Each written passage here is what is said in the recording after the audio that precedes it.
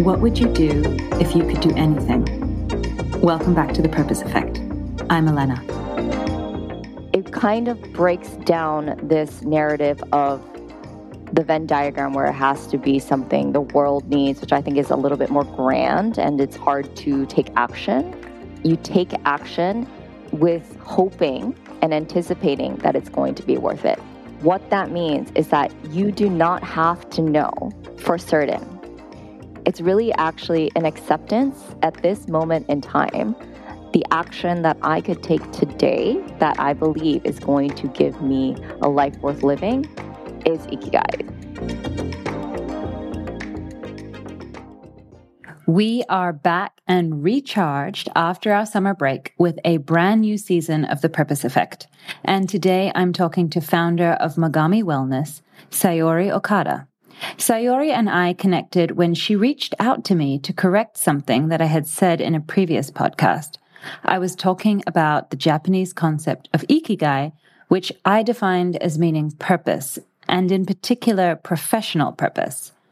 But it turns out that that's pretty inaccurate and misses a lot of the nuance of the concept. So I invited her onto the show to explain exactly what Ikigai really is and how we can all use traditional Japanese concepts of wellness to lead a more authentic and meaningful life. We talk about Ikigai and longevity, as well as Ikigai and authenticity. But to begin with, we talk about how Saori left her job in media analytics in New York City to set up a wellness coaching business in London. So before Mogami Wellness, I worked in New York City, and I know, Elena, we were in somewhat of a similar industry where I worked in media analytics. I worked for a company called Comscore, and I worked there for about 7 years. You know, I studied business analytics in college, and I've always loved data. I always found it to be fascinating, and especially being in the technology and media industry, it was very intellectually stimulating in that sense because it was always changing. You're always learning new things. But, you know, I think when COVID hit, it was probably 5 years into my career, and I was really trying to figure out what I wanted to do long term. So as part of that, I always was interested in health and wellness. I think it comes from the fact that I grew up from a family of healthcare professionals. My father's a doctor. My mom's a nurse. My sister's also a doctor. And so I feel as though that kind of mindset was always top of mind for me.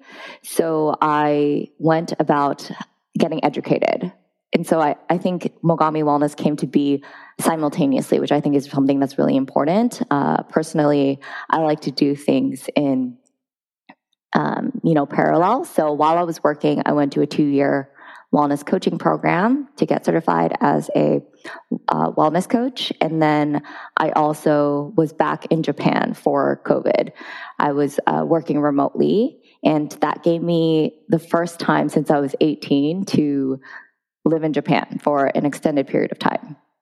And what was really fascinating was that all of the frameworks and ways of thinking about wellness that I learned in school was very much part of my culture of how I grew up in Japanese culture. And I simply didn't have the vision to see it.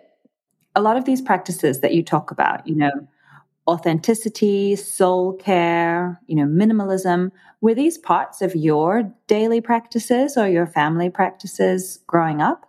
Did this feel very intuitive to you? Yes, it did. And I think that it's really interesting that I think I was very much growing up, I was very much mind driven. And what I mean by that is I always use my thoughts. I always use my data points to try to make sense of the world. And what I realized was that when I was going through my wellness coaching, that a lot of it has to do with more of a holistic perspective, meaning you can't just always rely on your mind. You have to listen to your body. You have to listen to what your soul is telling you. And so when I finally got over that, I was able to understand that growing up Japanese, there are so many ways that you realize that it's really about a holistic approach.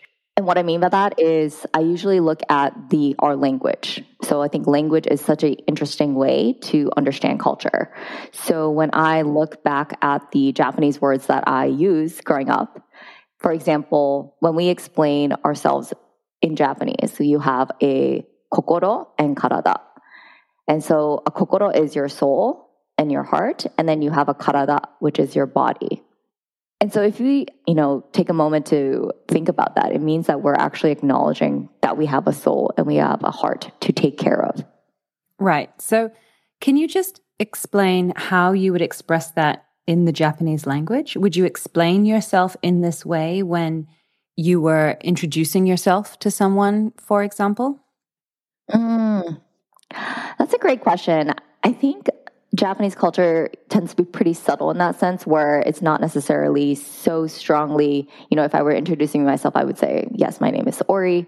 But I think in everyday conversations, for example, if you say that you went to an onsen, which is a Japanese hot springs, which is something that's very typical to do during either vacations or on weekends, you say, oh, I was looking for that like soul rejuvenation. Okay. And that's a very normal thing to say. So, you're saying you're looking for, I needed that break for my soul. Yeah. Okay. I've got it. Yeah.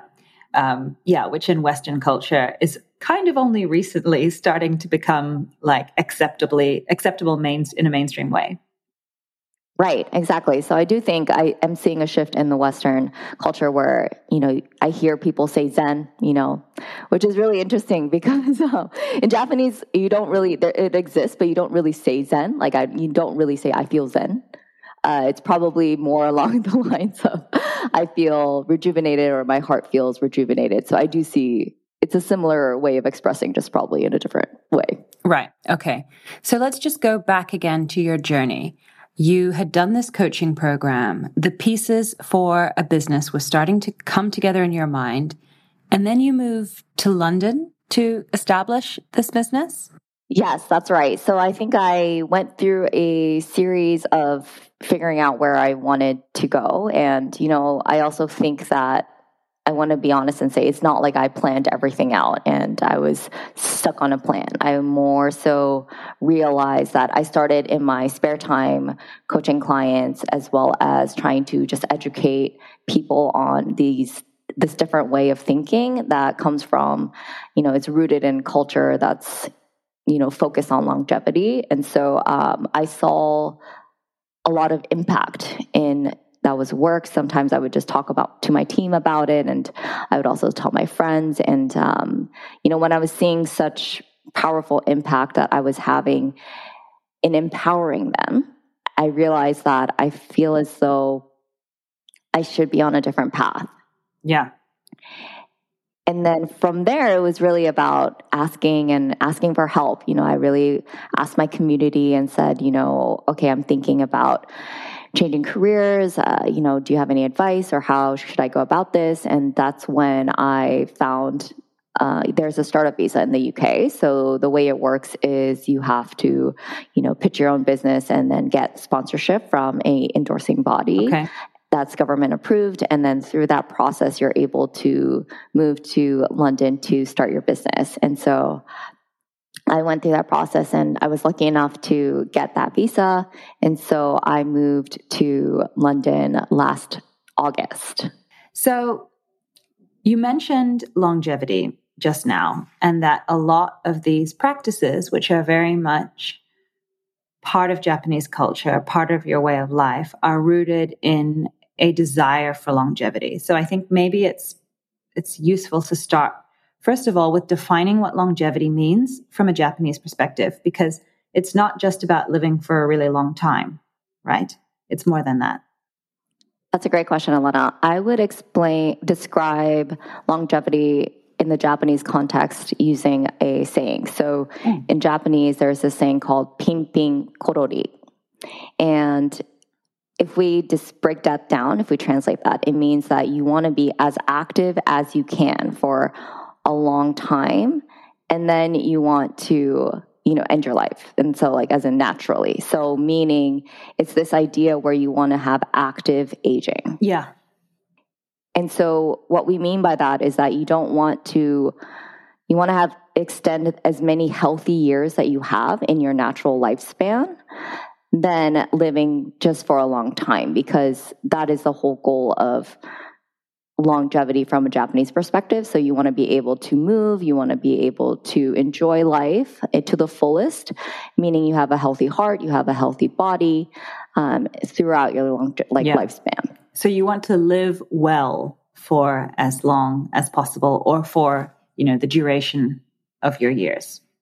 Exactly. Okay, so then let's get into this topic of Ikigai, which is how you and I first connected, because Ikigai is often talked about in terms of longevity.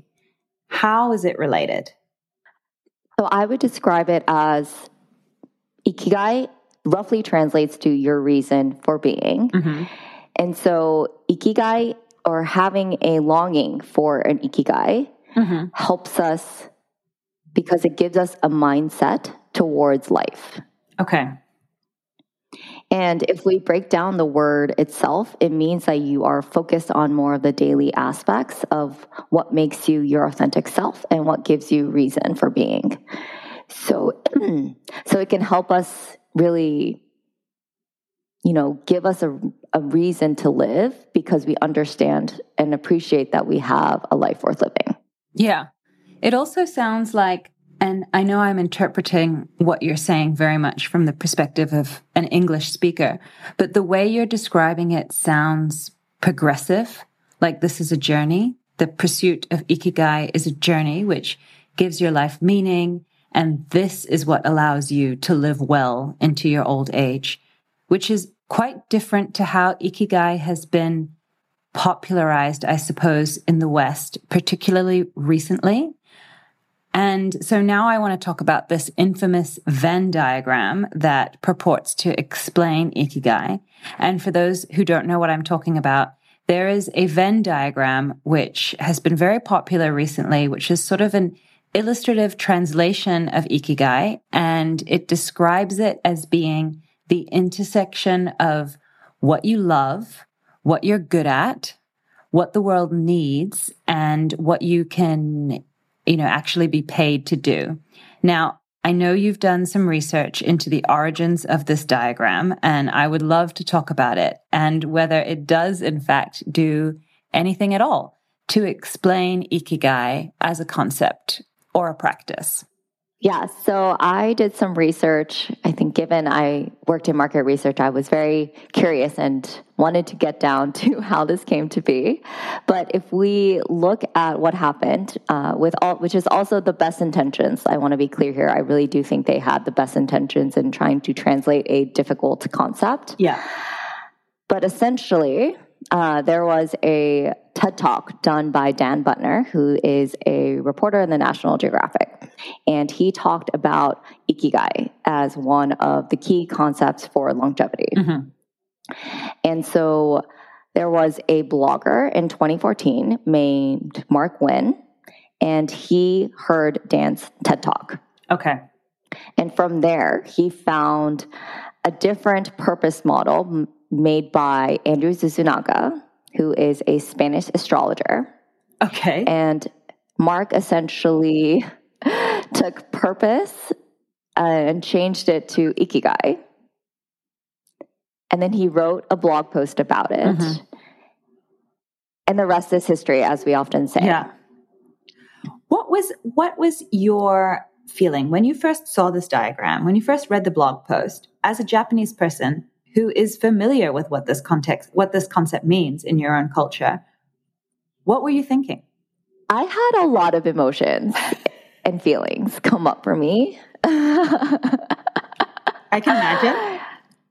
And I think I was very much a series of emotions. I would say first, I was genuinely shocked because I was confused why I've never seen such Venn diagram in Japan. And so I was more so shocked.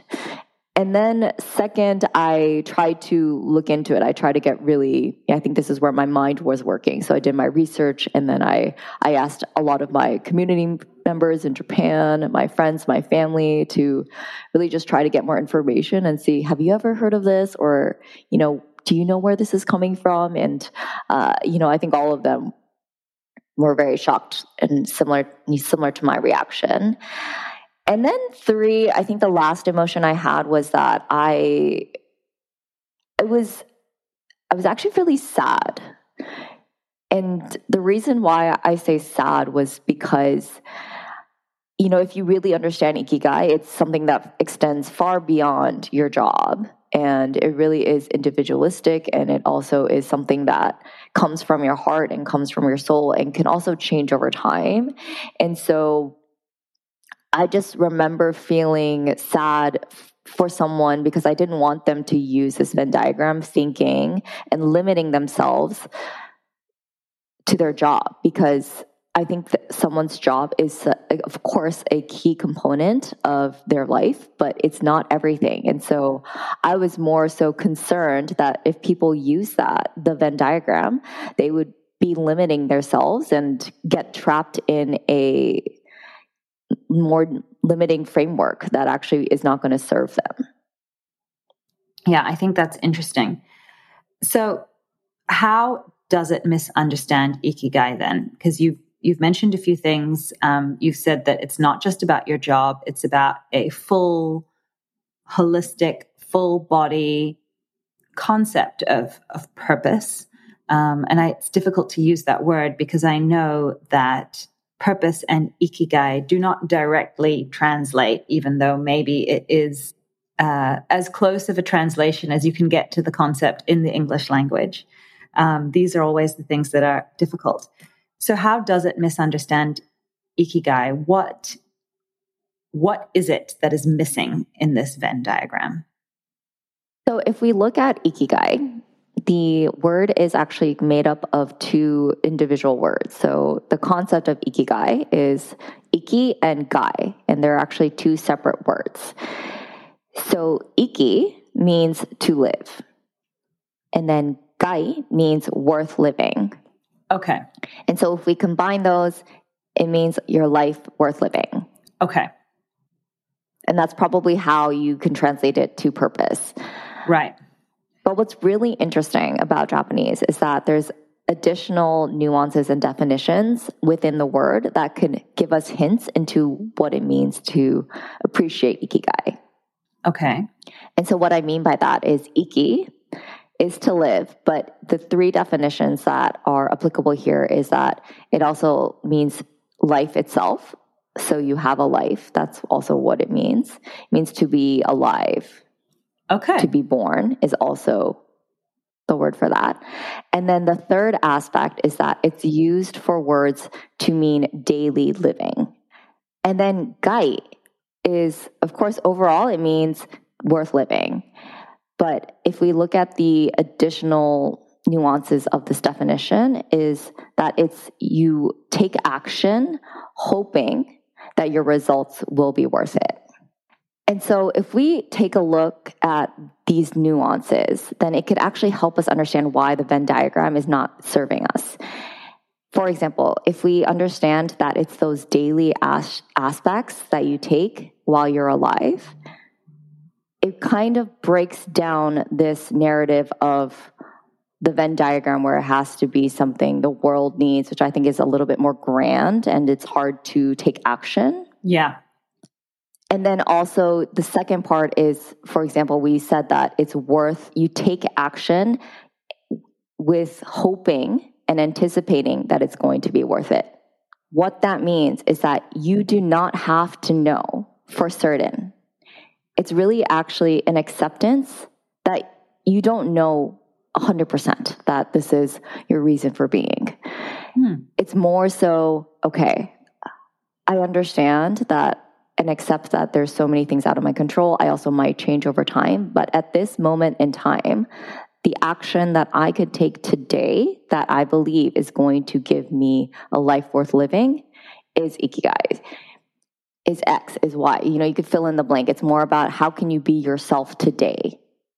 And so that is more of what Ikigai is. Ikigai is actually tied in more with authenticity than the Venn diagram.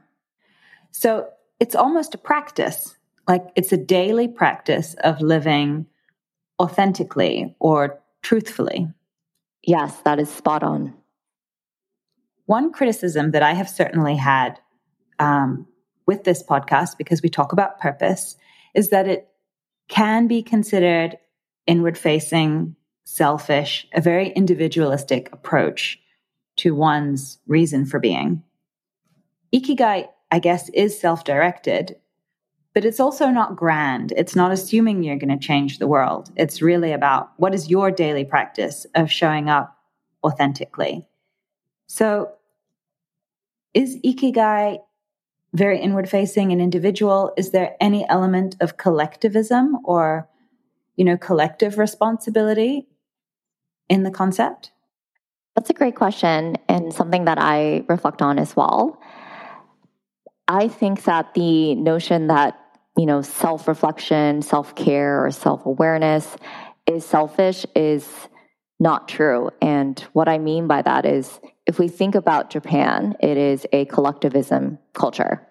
And so the fact that this word exists within a collectivism culture may be a good hint for people to reflect that these are not opposing concepts.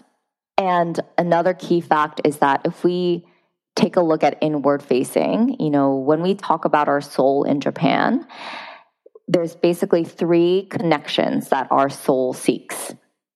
The one is with yourself. So you want a personal connection. And the second is community. So it's your connection to others. So this includes your friends, your family, your local community. This could be your digital community or anyone you feel as though you have a sense of belonging. And then the third aspect is environment. So you want to connect with nature. I think we forget, but our soul naturally has this longing to spend time in nature and really rejuvenate.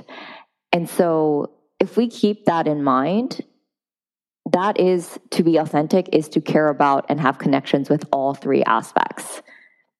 And so that's not selfish at all. It's actually more so about being intentional and thinking deeply about how you could connect with yourself, how you could connect with others, how you could connect with the environment. So I think it's actually the opposite of selfish, and it's actually much more of a responsible way of living. Yeah, I agree with that. And I also hear what you're saying, about Japan being a collectivism culture. I live in Malaysia. Many Asian cultures are collective cultures. So many of these concepts about career and success, when looked at from an Asian perspective, have a different meaning. And success is usually viewed in terms of not just you as an individual, but what this means for your family and your wider community, the impact that could have. So I think it's really interesting to talk about that. I'm also interested in the way you visualize Ikigai, which was in terms of a puzzle. Ikigai you've described as the last piece of the wellness puzzle, at least from a Japanese perspective. So I want to talk a little bit about this and how you conceptualize that as a better way to define this. So the Japanese wellness puzzle, which is this approach that focuses on 5 key aspects of Japanese culture that's focused on longevity. So to just go over it in brief detail, the 5 aspects are, presence through mindfulness. And so what we mean by that is Japan has 3 traditional arts, and they're actually meant to teach us how to live a more intentional life. And so I love how you mentioned that life is a journey in practice, because the way that these arts are appreciated is it's sado, shodo, and kado. And do, which is the character that explains these arts, is actually the word for path and journey. And so, it's really about practicing daily moments of presence is the first aspect. And then the second and third aspect is your body care, so taking care of your body. And then the third aspect is taking care of your soul. I know we briefly talked about that. And then the fourth aspect is authenticity through understanding wabi-sabi. And so wabi-sabi is this idea that, if we can understand that we are part of nature and nature is the ultimate form of natural, then we should follow the same principles. So, it's really a guide to understanding your authentic self. And then the last piece is Ikigai. And so, I think we talked earlier about how breaking down Ikigai is more so about how can you be your authentic self every day. And so if we could appreciate that, we understand that it's important to know that Ikigai is a concept because it helps us with longevity. Yes. But it's not something that you could focus on, for example, or try to find or seek, because that's supposed to come at the very end of this self-awareness journey that you're on. From doing all of the other things, from practicing all of the other elements.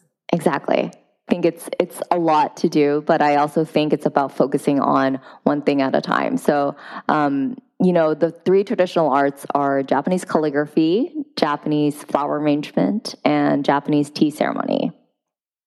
And so I lean on calligraphy because I've practiced for about 20 years. But, if we look at some of the principles, I'll share one, and I think it's really telling. But when you practice calligraphy, which is the art of having a brush and having ink and a piece of paper and writing characters, you're not allowed to double dip your ink while you're writing a character.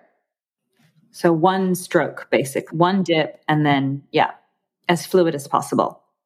Exactly. And so why is that? Is something I remember asking my teacher. I said, why can't we double dip? I've already started my character, but I need more to finish. And so, why can't I go back? Was, someone curious. I asked my teacher, and, he said something that it's because you have to respect your past decision and finish your piece. And what does that mean in life? That means that we are, we can't go back in time, but what we can do is learn to be flexible and adjust with our past decisions. So in calligraphy, when we accept the fact that we cannot double dip and you learn to adjust your art, what you will find is that if you change the pace, if you go slower or if you go faster, then you could use how much ink you have and create beautiful characters. And, what that is trying to teach us is that through practicing these arts, you're actually understanding how to live a more intentional life. The practice of calligraphy is focused on this concept called mushin, and mushin is the state that you want to be in when you practice calligraphy, and it translates to mind of no mind. So this is where you are in a space of having no thoughts, no assumptions, and no biases, and you're being present in the moment. So it's similar to flow state, and I think, when you are completely present and in the moment, that is what calligraphy has taught me because, my mind is very busy. I think that's also a great strength, but also sometimes it gets into overdrive. And I think, you need to actually to practice calligraphy in a authentic and respectful way is you have to completely respect it and be in the moment of art. So you have to really think about that character and be in the moment. With so much technology and external stimulus, we need to find moments of pause and presence, and calligraphy has definitely helped me do that. Yeah. I think also there's a lot of attention at the moment on this idea that self-care is relaxation. And yes, it is relaxation, but it's not necessarily face masks and spa treatments. It can also be, active relaxation in terms of actively engaging your body or engaging your mind in such a way that you force it to be present. It really does recharge. It has this restorative effect, which is not the same as the effect I have after relaxing. Yes, I think that's so true. Especially because in body care, I know we talked about it for like the Japanese wellness aspect. We talk about 4 aspects of how to take care of your body, and that's through rest, that's through movement, that's through nourishment of food, and then also relaxation. So, it's all about those 4 aspects. So are you getting enough sleep?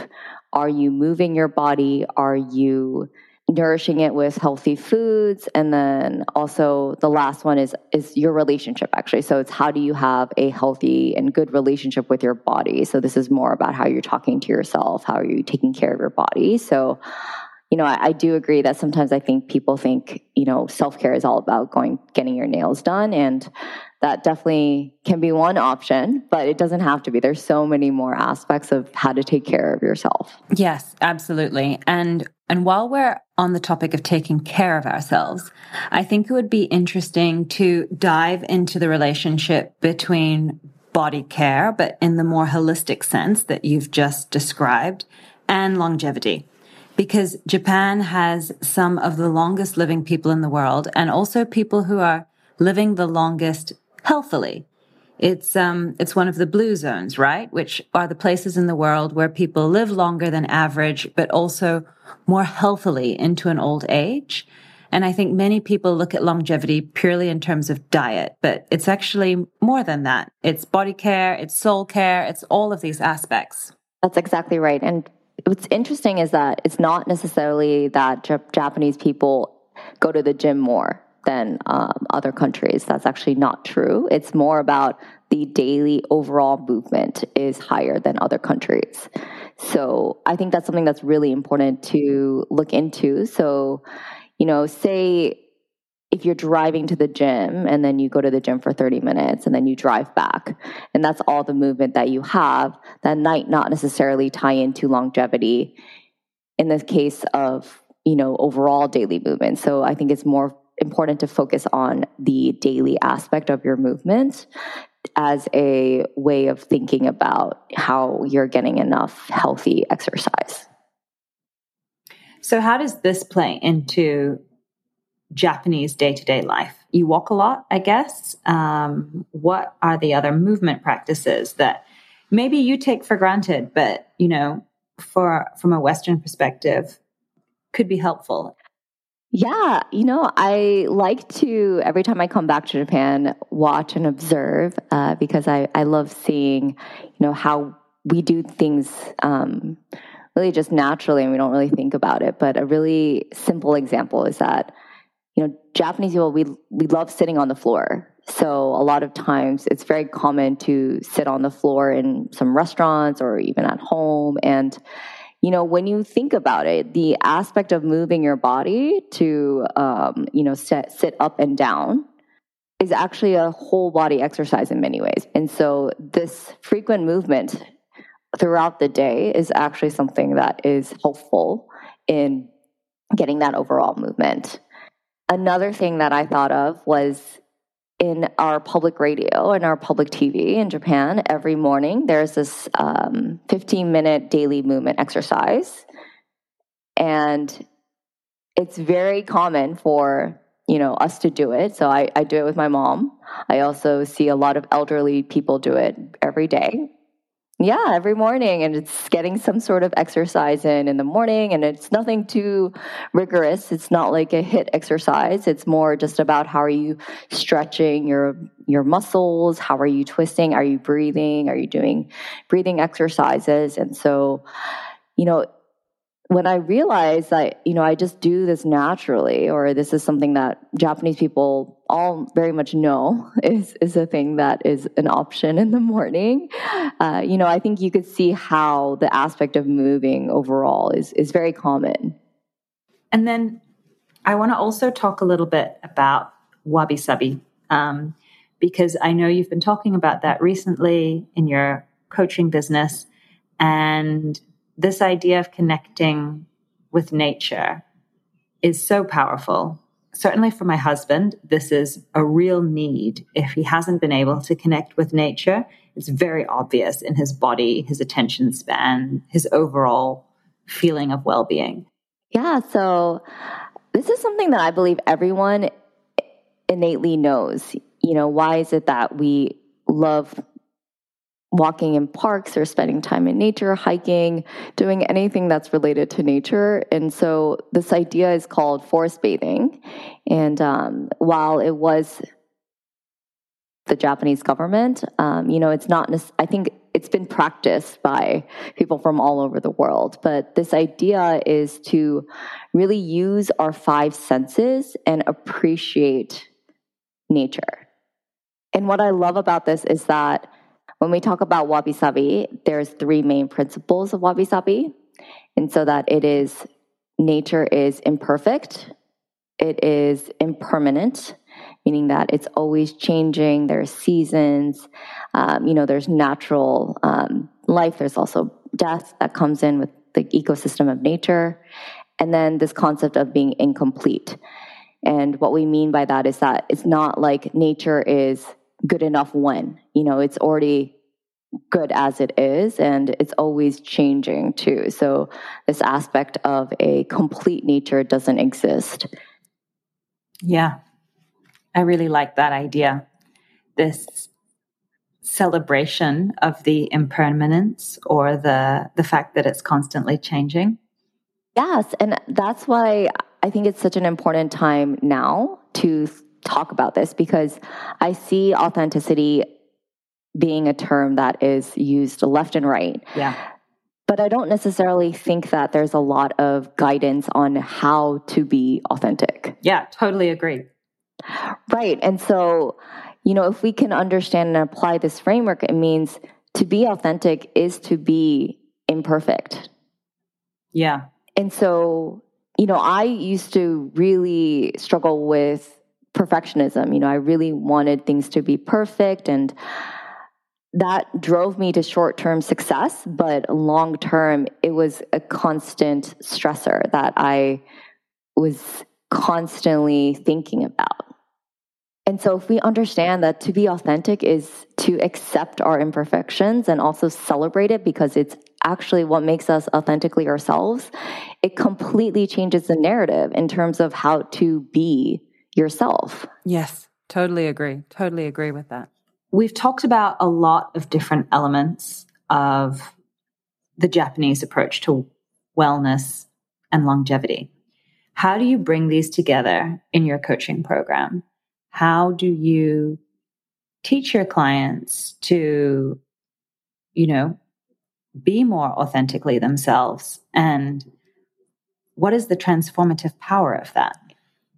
Yeah, so in my one-on-one coaching program, the way we like to start is through a 6-week self-awareness program. And I named it Sakura because it's about blossoming into your authentic self. And essentially what we do is it's a 6-week program and we meet weekly, and it talks about each of these concepts. And we dive into exactly who you are, how to take care of your body, how to be authentic, how to create moments of presence. And because the whole idea of coaching is that you already have all the answers that you're looking for within you. And it's simply about creating that time, awareness, and space for us to find what's already within you and talk about it to figure out how you could be yourself. I really like that concept. I also kind of struggle with it for a little bit because I guess this is related to self-belief. I don't know if I really believe that what is right for me is within me. I think that's a mindset thing that I possibly need to overcome. Oh, interesting. Can I ask what makes you say that? I don't know. Maybe it's because I feel that if it was inside me, I would have found it already. One of the journeys of this podcast has been trying to discover it by talking to a lot of people who have. But no, it's very, I'm sure you're right, but I still struggle with this idea that it's somewhere inside and I just haven't discovered it yet. Maybe I'm looking for the tools. Maybe I should do your coaching program. I think something to let go that is sometimes a really hard point is, letting go of beliefs, of perhaps limiting beliefs that you have within you. And so that's also something that Wabi Sabi can teach us because, I talked about perfectionism, but also the second aspect is impermanence. And impermanence is about accepting your evolving self. So, what kind of statements about yourself are limiting you right now to who you want to be?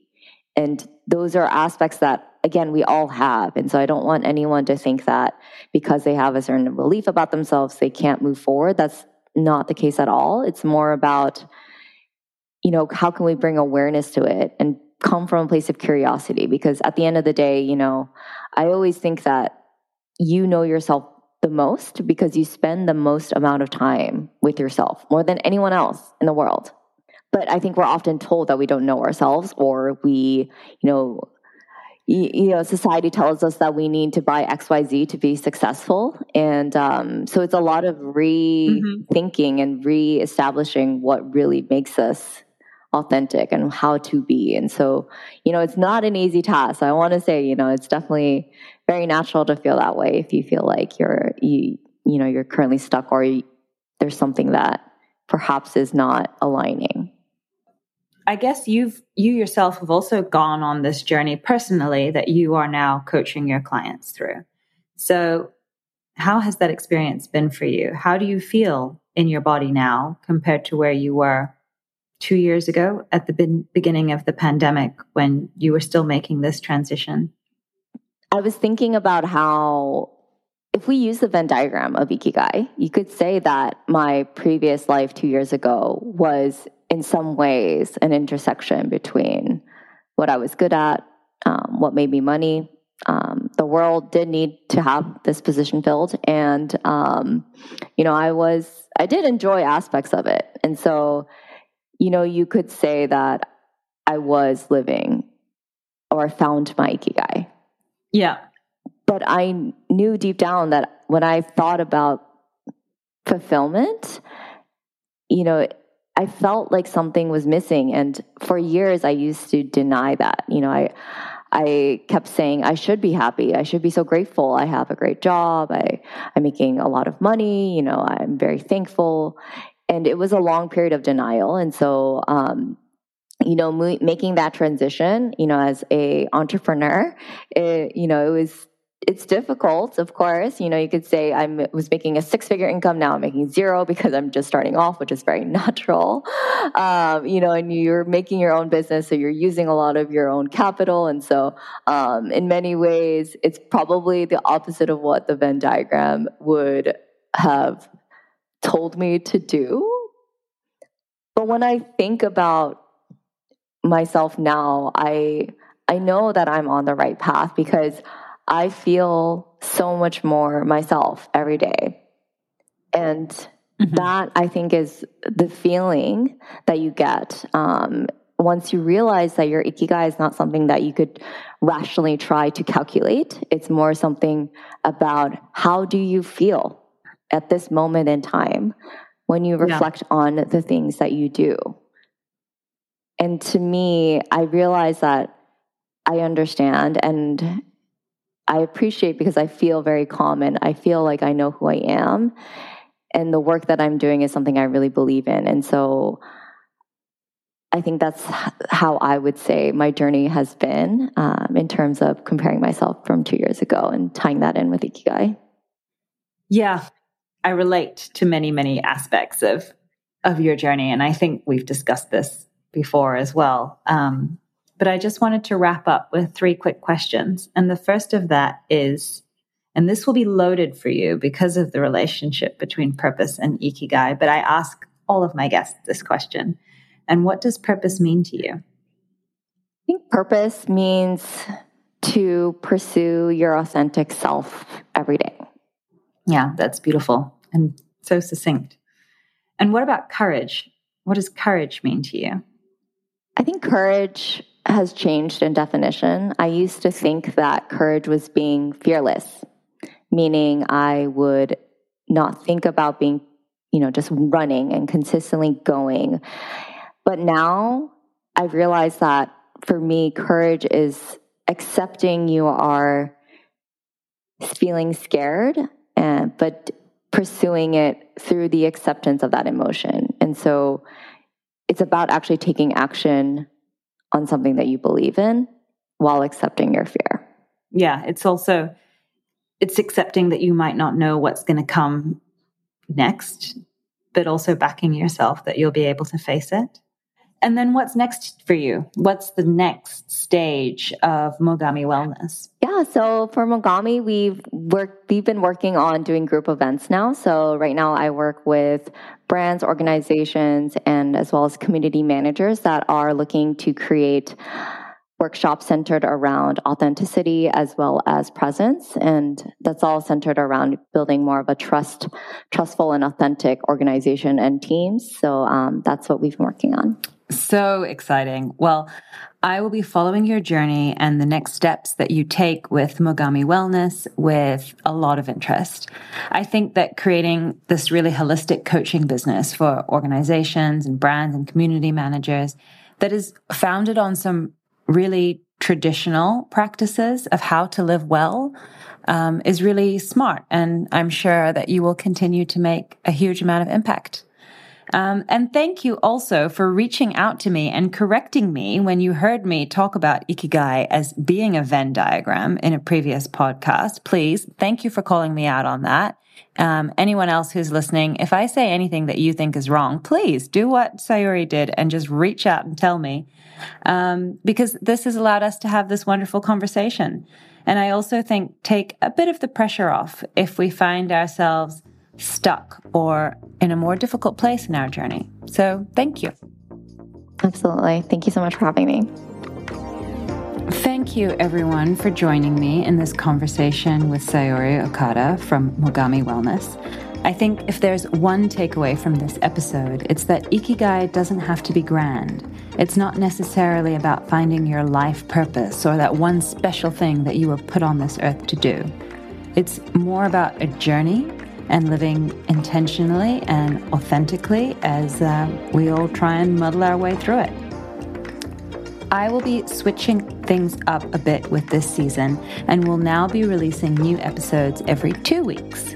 So you'll hear from me again next month when I will be talking to communication expert Mario Hellman about authentic communication and leadership.